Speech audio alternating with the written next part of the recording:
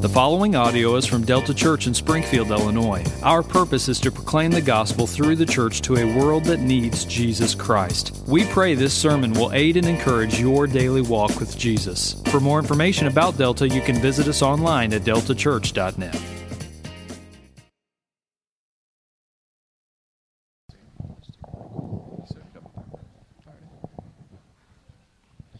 Good morning. Today's scripture reading comes from the book of Ephesians, chapter 6, verses 10 through 20. If you are reading from the Black Pew Bibles in front of you, it can be found on page 920. So please stand when you're ready to read God's word with me.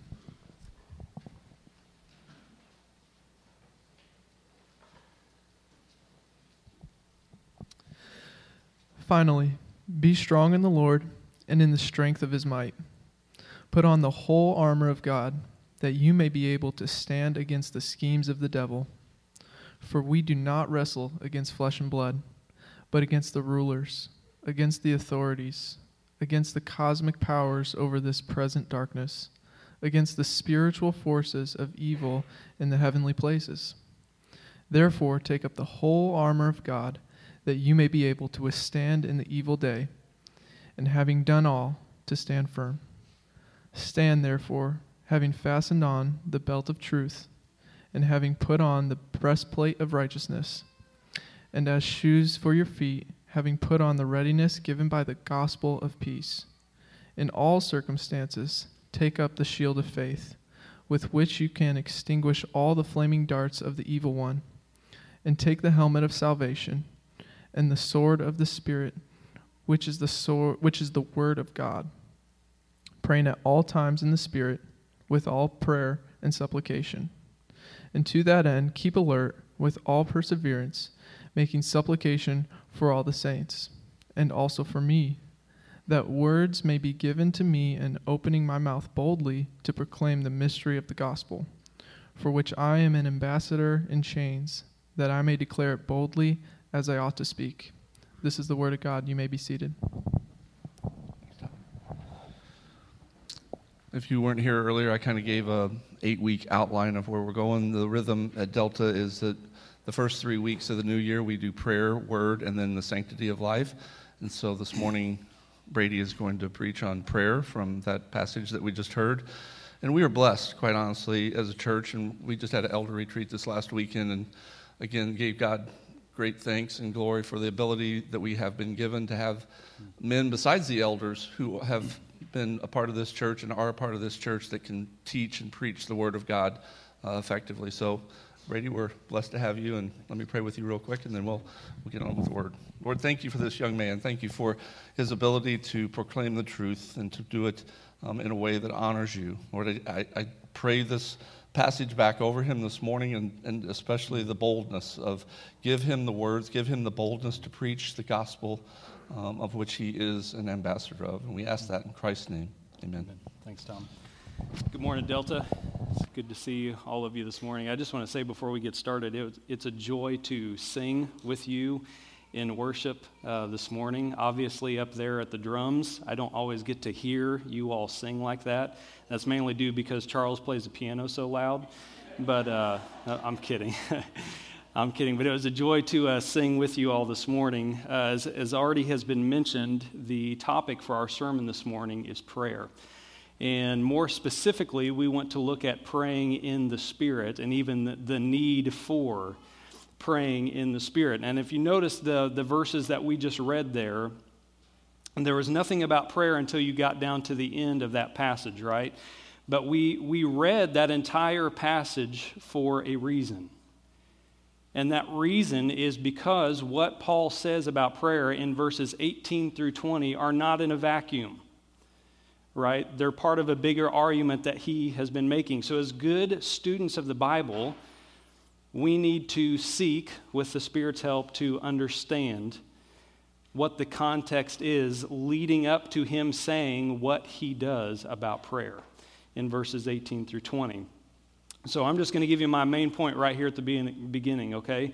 Lord willing, by the end of our time here this morning, we'll better understand this. The main idea, Spirit-filled prayer is crucial for standing firm in spiritual war. Spirit-filled prayer is crucial for standing firm in spiritual war. I don't know about you, I love the book of Ephesians. It's a glorious book. From the very first verses, Paul is teaching readers the grand and glorious eternal plan of the Father to reverse the effects of sin and Satan through the work of his Son and through the work of the Holy Spirit. As Pastor John reminded us on Christmas Eve, 1 John says that Jesus appeared to destroy the works of the devil. And we read in Ephesians that the Father, out of the depths of his love, has not abandoned us to our sin. But rather, before the beginning of time, he crafted a rescue mission to redeem, adopt, and restore his children back into a right relationship with him. Friends, that is good news. And this miraculous salvation, Paul goes on to teach, means something for our daily lives. And this is the second half of the book of Ephesians. So the first half is heavy on doctrine. The second half is heavy on how that doctrine is to be lived out in everyday life, okay? So Paul unpacks for us that what Christ has done for us on the inside should begin to show up on the outside in how we live. He calls us to things like putting off our old sinful ways, renewing our mind, putting on Christ-likeness, not only in our individual lives, but in our marriages, in our homes, in our relationships, in our world. So all of this and more, lots more, is the context that precedes the verses before us. And that's why you see the word finally there at the beginning of verse 10. Paul is telling us he's connecting what he's about to say to a bigger argument that he's been making throughout the book. So Paul, he's now winding down his letter to the Ephesians. He has a few more things that he wants his readers to know. See, all the stuff that he calls us to, especially in the second half of the book, none of it is easy. Like you can go through the list starting from like chapter 4 on. None of that is easy. None of it is a walk in the park. And Paul explains why it's not easy. And kind of like taking a pair of supernatural glasses, so to speak, Paul takes verse number 12, he slides it over our eyes, and he says, this is why it's not easy to do what I'm telling you to do. And we see that committing to follow Jesus is a declaration of war. Committing to follow Jesus is a declaration of war. So this is going to be our first subpoint for today. We live in a spiritual war zone, and we must stand firm in our mighty Lord. We live in a spiritual war zone, and we must stand firm in our mighty Lord. Now, he tells us this because if you don't think you're at war, you don't live and you don't prepare like you're living in wartime, right? So Paul, helping us to see the unseen, so to speak, tells us that we have a very real and very powerful enemy. That's what he tells us. We're going to start in verse 12, okay? Look at verse 12 with me. For we do not wrestle against flesh and blood, but against the rulers, against the authorities, against the cosmic powers over this present darkness, against the spiritual forces of evil in the heavenly places. So we see right away our enemy is far above our own strength. We do not wrestle against flesh and blood. We have a supernatural enemy. And notice the words that he uses, right? This is no little Boy Scout troop of demons with pointy tails and pitchforks, okay? That's not the picture he's painting here, but rather look at the words, the rulers, authorities, cosmic powers, an entire empire of evil forces with Satan at the helm. That's the picture that Paul paints for us. And his goal is to do anything to disrupt and destroy the work of God. Now, we need to remember here that for the Christian, the war has already been won. Christ is already victorious, ultimately, over Satan and sin. However, as long as we remain on this earth, we will continually face battles of temptation. Battles of temptation to distract us from the mission that God has called us to. So, Christians, this is crucial for us to remember. The penalty and the dominance of sin has been broken in our lives because of the work of Jesus Christ. However, the influence of sin still remains. We have to be aware of this. Being in Christ does not mean that we are immune to the schemes of the devil. Now, we don't cower in fear because he's a defeated enemy, but we are serious about him. We are serious about the power that he has. We realize on our own, in our own strength, we are no match for him. There is nothing down here on earth that matches the power that Satan has. But friends, in the heavenly realms, it's not even a contest. Satan's power in the heavenly realms is like a firecracker compared to the atomic bomb strength of our triune God. So it's not even a level playing field, okay? So on earth, there's no match for his power, but his power is no match for God's power. We need to remember this. So Paul says, be strong in the Lord and in the strength of his might. You see that there in verses 10 and 11a. He tells us to put on the armor of God. So two things are absolutely crucial for war: strength and the proper weaponry or the proper armor. And friends, as Christians, we quite literally have strength that is out of this world. We have strength that is otherworldly through Jesus Christ. The strength of his might that Paul talks about here, it's already been displayed when Jesus destroyed the penalty and power of sin and then reversed death. This is the strength that Christians are now connected to because of our salvation. I love what Paul says in Ephesians 1, that after Jesus ascended, he said, Christ is seated far above all rule and authority and power and dominion, and above every name that is named. He's so far above Satan and his evil empire that Paul says they're under his feet. It's not even close. Every other evil force in the universe is under the feet of Jesus. So Paul says, you want to be able to stand against the enemy, then you stand in the strength of the one who has the enemy on a leash.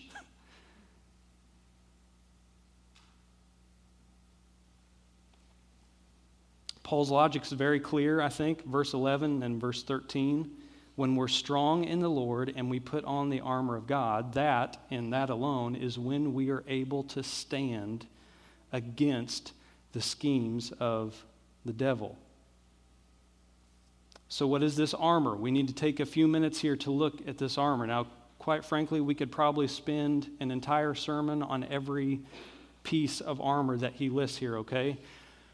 Don't worry, we're not going to do that. But as I was studying, I was greatly helped by one of my favorite authors, biblical counselors, and he observed that when we read things like the armor of the Lord, and when we read things like stand firm against the devil, it's all too common for Christians to read those things and view like a posture of defense only and immobility because we're supposed to stand firm, right? But the thing is, this is not what our Savior did. Jesus did not come to earth to be on defense. Jesus came to earth on offense. He came to redeem, restore, make new. And as his followers, while we definitely do need protection from sin and Satan, we are also on offense against the darkness like our Savior is. So following and obeying Christ, that is how we stand firm against the scheme of the devil. So the picture that we should not have in our minds when Paul says stand firm, put on the armor, is that we're just standing here facing Satan. And we're like, man, I'm going to stand here as hard as I can to resist you. Rather, the biblical picture we see to stand firm against the enemy is turning from the enemy, following and obeying Christ while our armor is up, ready for his attacks at any moment. That's a big difference. So, as we look at this list of armor, notice, I love this, it's full coverage, head to toe. God does not leave his children exposed. There is no soldier equipped like the Christian soldier. And all of these things are ours because of this. They're all spiritual blessings in Christ that we're connected to in our salvation. So let's put our thinking caps on here for a little bit. Hopefully you've got them on already, okay? So just tighten them on a little bit tighter if you've got them on. So the belt of truth. Let's think about this. Our enemy is the father of lies, right? The deceiver. But our Savior is the way, the truth, and the life. And as Christians, since we know the truth, meaning Jesus, and the truth of God's Word, we are to live our lives according to the truth that has been revealed to us. We're supposed to be people of integrity. But that's not all. We also take this truth, advancing against the destructive lies and deception of the enemy by spreading the truth of the gospel and spreading the truth of God's word. So like a belt, the truth of God tightens and straightens up lives that are unraveled and a mess because of sin's deception. The breastplate of righteousness is the next one. Now, first and foremost, I think what he's talking about here is the righteousness of Christ that is applied to our account in salvation, which not only protects us from the wrath of God, but it protects us from the penalty of eternal damnation in hell. But it also, God's or Christ's righteousness applied to us is to motivate us to live an ever-increasing life of obedience to the Father. So, again, like our Savior, we advance against the selfish, prideful actions of the world with selfless, humble, righteous acts like our Savior. So the righteousness of Christ in us produces righteousness through us. And that acts as a breastplate for our lives, so to speak, because it protects us from all the destruction and chaos that's caused from living a life of sin and disobedience. Next, we see shoes of the gospel of peace. And I think the idea here is this: gospel receivers should be gospel goers.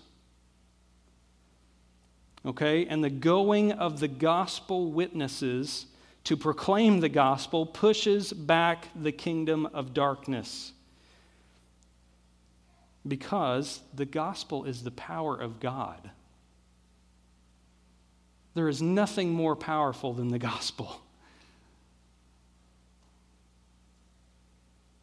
And we know this, right? The gospel is the very thing that broke our chains of slavery to sin and death.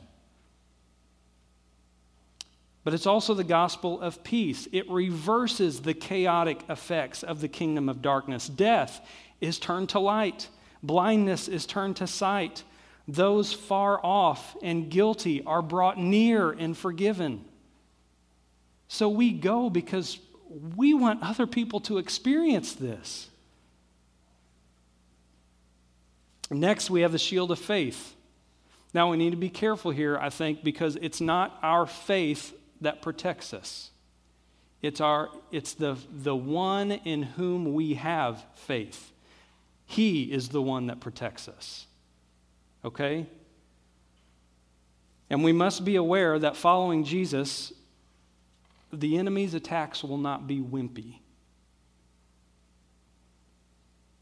But with the Lord himself as our shield, God's children advance against threats, temptations, fear that the enemy may throw at us with faith in the promises of God. And God's promises are more than powerful enough to extinguish anything that the devil throws at us to try to knock us off the battlefield. Next is the helmet of salvation. I love what one commentator said here. He said the helmet of salvation is placed on our heads by the nail-pierced hands of Christ at our conversion. The helmet assures us that whatever happens, we will be saved and experience victory in Christ. So, like a helmet, our guaranteed salvation not only protects us, but it gives confidence to advance forward in our battle against the kingdom of darkness, because our enemy can't touch the salvation that is ours in Jesus Christ. Lastly is the sword of the Spirit. Now think about this. Our Savior went toe to toe with Satan in the wilderness with this weapon. And if our Savior uses it, how much more do his children need to use it? Hebrews 4, the Word of God is living and active, sharper than any two-edged sword, piercing to the division of soul and of spirit, joint and of marrow, discerning the thoughts and intentions of the heart. The Word of God shreds the deceptive words of Satan and a culture that tells us it's irrelevant. Darkness has no defense against the Word of God. All right, so let's recap real quick here. Paul has called his readers to be strong, stand firm in the Lord. He's instructed us to put on the armor of God. But there's one last crucial aspect in spiritual warfare that he needs to address. And that aspect is that standing firm and putting on is to be infused by praying in the Spirit. This is our second point. Effective spiritual warfare requires Spirit-filled prayer. Effective spiritual warfare requires Spirit-filled prayer. So why do we need Spirit-filled prayer to be effective? This could be a long list. But primarily, I think it's because it's too easy for us to relax in our walk with the Lord instead of stand firm.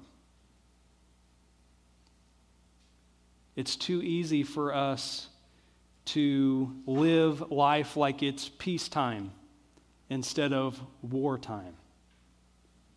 It's too easy for us to let the armor lay instead of putting on the armor. One commentator says this: since the power to stand is ours, then why don't we stand? The gospel answer is not that our enemy is too strong because Satan is defeated. Neither is the answer that we are too weak because resurrection power indwells in us. Rather, the answer, we don't stand because we do not have sufficient desire to resist. I mean, let's be honest. We've all been there, right? Every day, sometimes multiple times a day. We know the dynamic range of desires that live within our hearts. It's not that we don't desire to stand firm. We do. The problem is that the desire to stand can be overpowered by the desire to give in.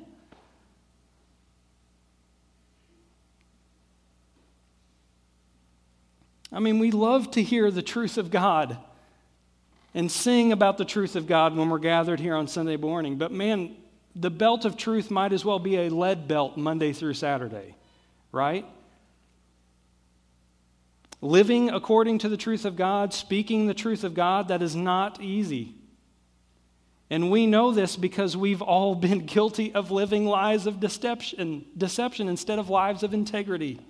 We've all been in those conversations where we knew the right thing to say,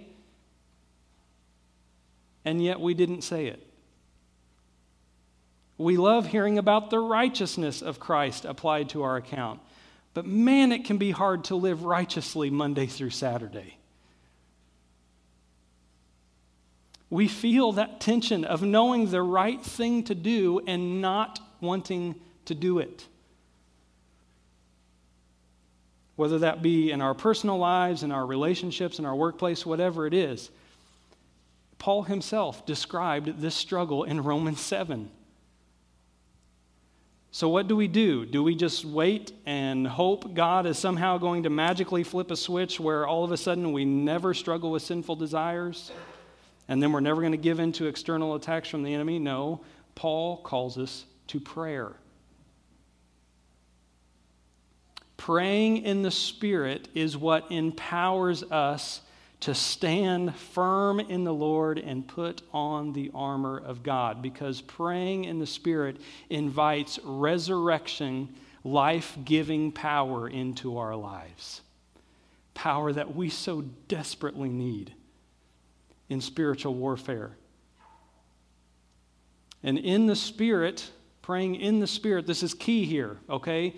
Anyone can pray. Matter of fact, lots of people pray to lots of different things. But only a believer indwelled by the Holy Spirit can pray in the Spirit. So what does pray in the Spirit mean? I think we can be helped greatly by looking at how the Spirit himself prays. We see this in Romans 8. Likewise, the Spirit helps us in our weakness. For we do not know what to pray for as we ought, but the Spirit himself intercedes for us with groanings too deep for words. And he who searches hearts knows what is the mind of the Spirit, because the Spirit intercedes for the saints according to the will of God. So we see here in these verses that the Spirit himself is interceding. He is praying for the saints.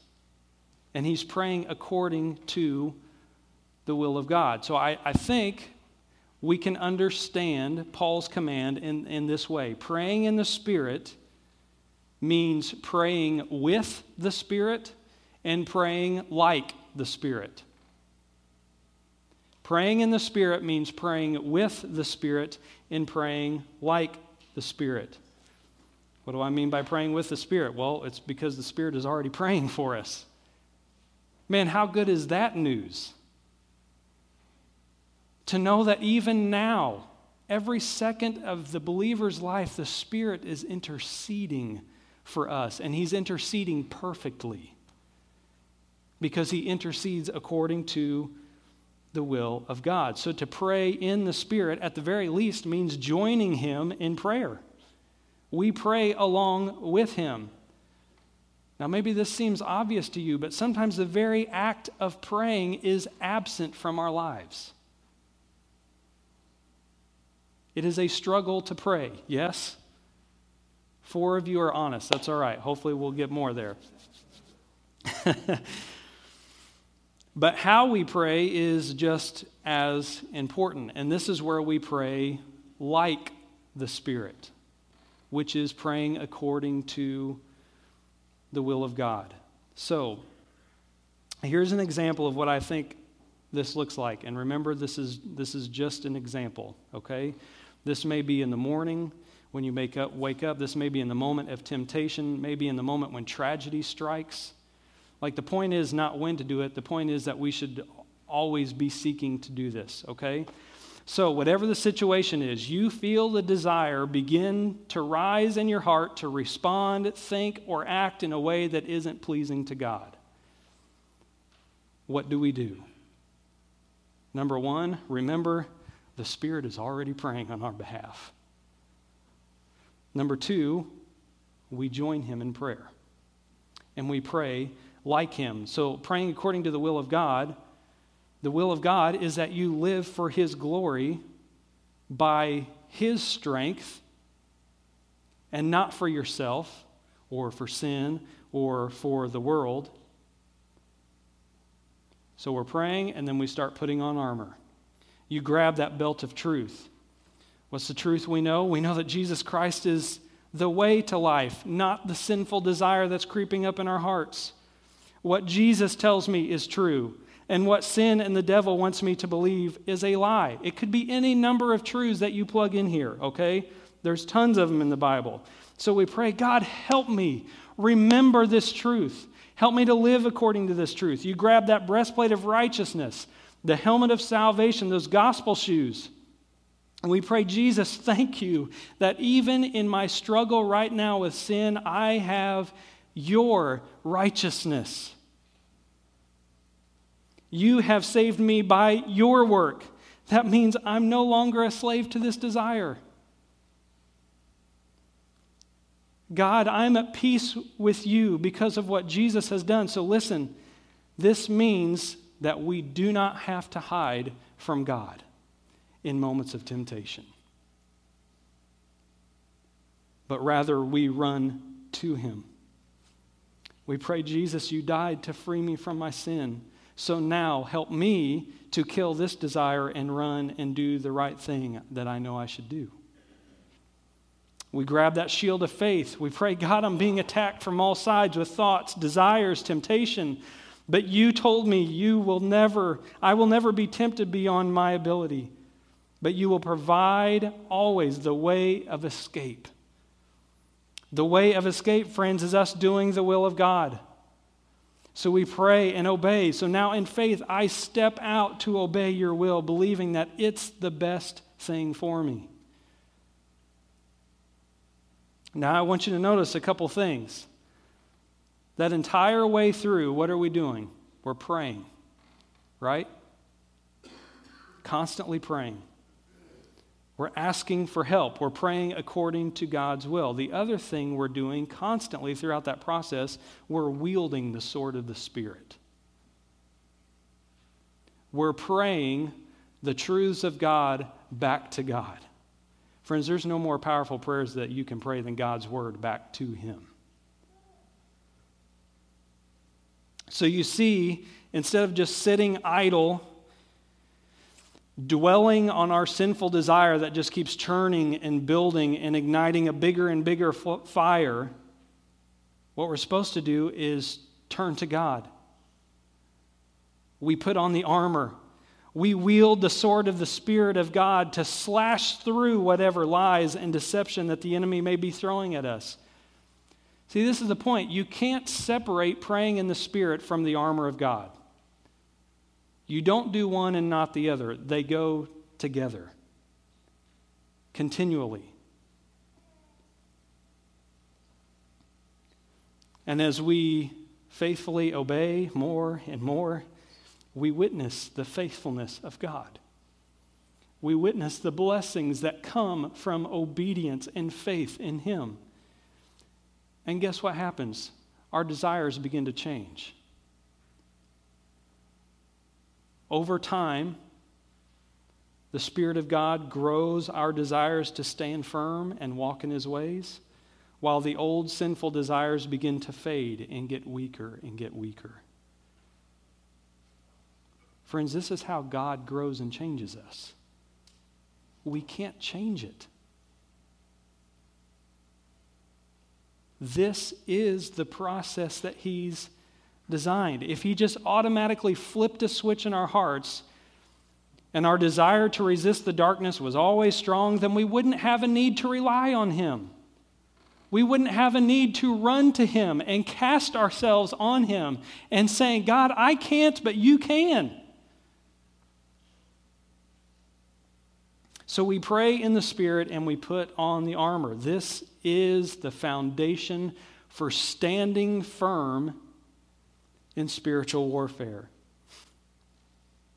Now notice, Paul gives us some characteristics of Spirit-filled prayer here towards the end. And you'll notice the continued use of the word all here. Okay, that's just underscoring the importance, our dependence on prayer. And these characteristics, they make perfect sense in light of the spiritual war zone that we're in. The first characteristic we see is a spirit-filled prayer is continual. Or spirit-filled prayer is continual. He says praying at all times there in verse 18. Like there's no hidden message here, right? He's saying there's no wrong time to pray. Prayer is fitting for every moment, and it's to be continual because we live in present darkness, like verse 12 says. Satan and sin take no breaks, no vacations, no holidays. With every second that comes is another second that we are in need of the power of the Spirit. Friends, this is not meant to be a burden. This is an invitation to a blessing beyond description.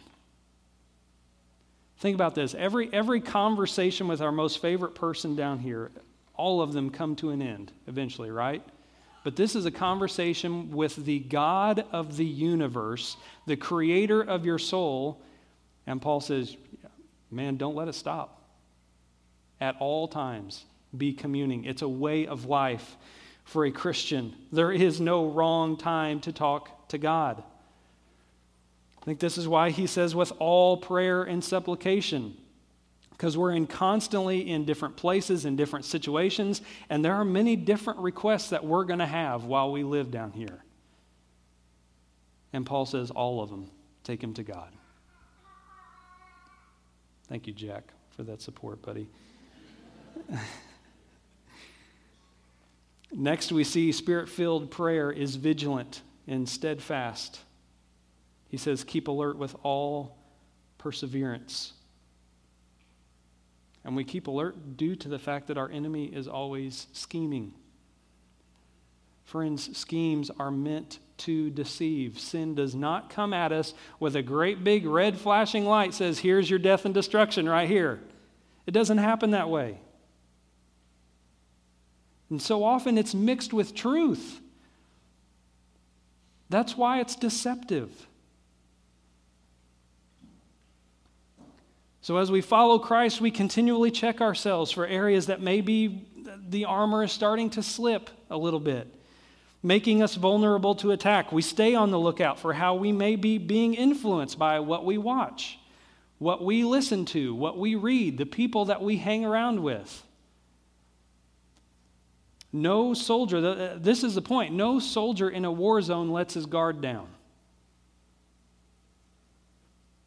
And we also persevere in our praying because the battle against the darkness is long and it's hard.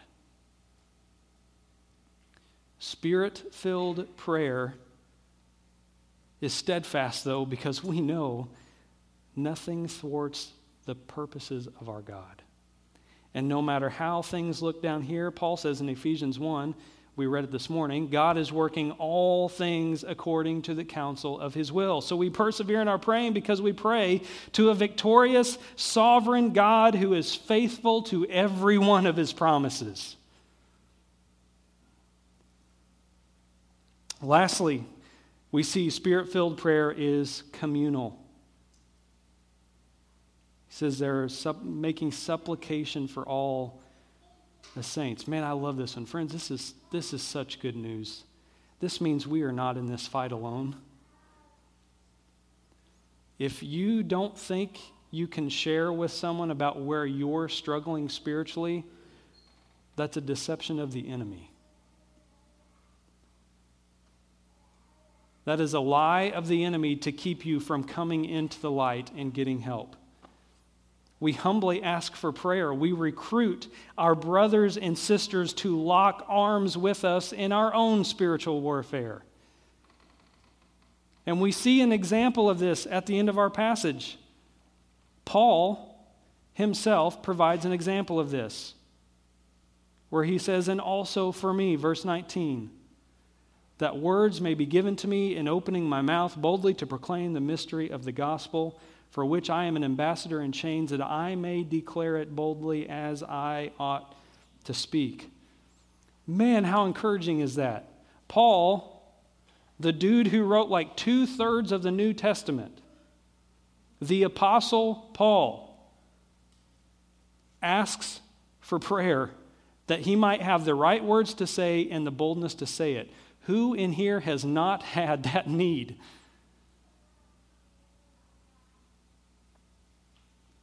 When have we not felt the same desire? When have we not had the same prayer request? So Paul sets an example for us. He knows his own weakness. He knows his tendency to give in to the flesh. So what did he do? He asked for prayer.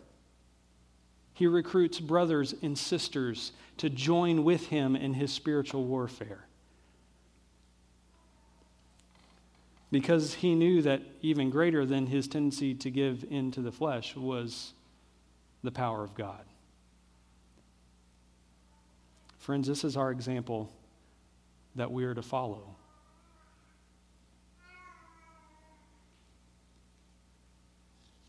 Now, let's do this as we conclude. Chances are that there are some people in this room where the Spirit right now is pressing an area of your life on your heart and on your mind that you know you're just really struggling to stand firm. You're really struggling to put on the armor of God. My encouragement for you this morning in our response time is this: would you reach out to someone? There is not another person in here that has not struggled with sin and Satan.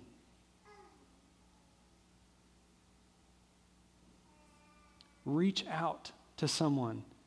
Say, man, the devil's kicking my butt in this area.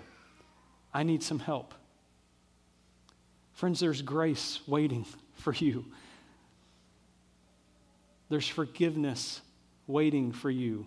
There's the family of God waiting to come alongside you and join you in the spiritual warfare in your life. Maybe you're here this morning and you say, like, man, I don't even know this gospel of peace. I have no idea what that is. And I definitely know I don't have any peace in my life. If that's you this morning, my encouragement to you is the same. Reach out. Find somebody in our response time. There's grace waiting.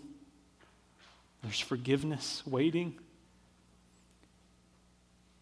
There's new life in Christ. There's a new identity in Christ waiting for you.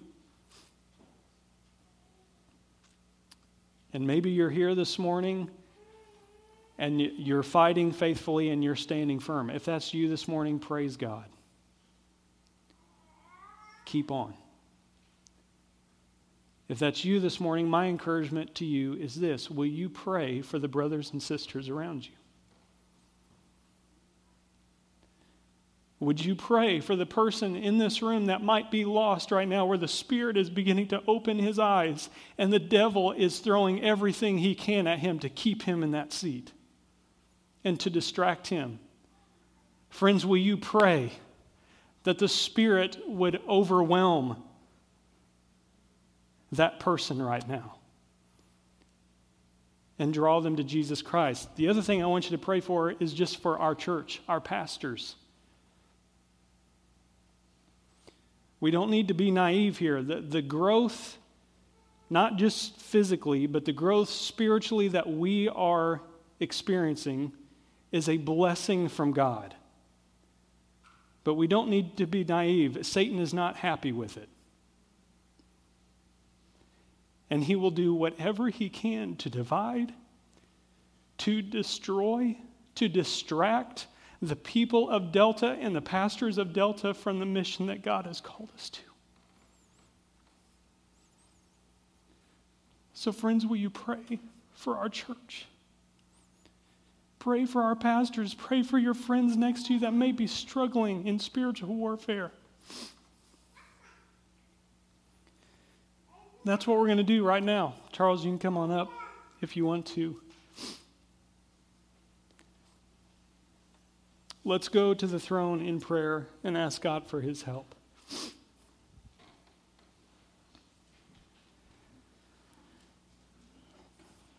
God, we need you.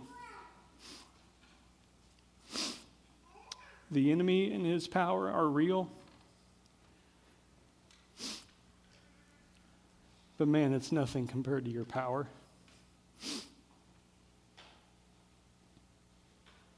God, we rejoice that even in all his strength and in all his might, he's on a leash. He's under your feet. He can do nothing that you won't allow. So God, I pray for victory right now. For every person in here that may be in the heat of the battle, that may have an area of their life where they're just struggling to stand firm. God, would you help them to see that hope and help is not found in staying in the dark?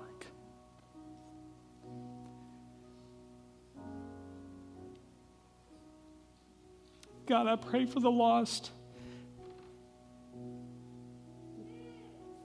that may be in here this morning. Spirit, I pray that you would overwhelm them with your presence right now, that they can't help but drop to their knees and confess their need of you.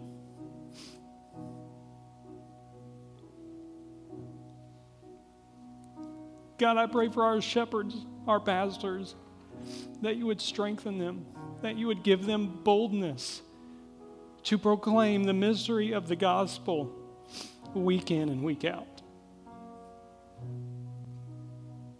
God, we need your help. We pray all these things in Jesus' name. Amen.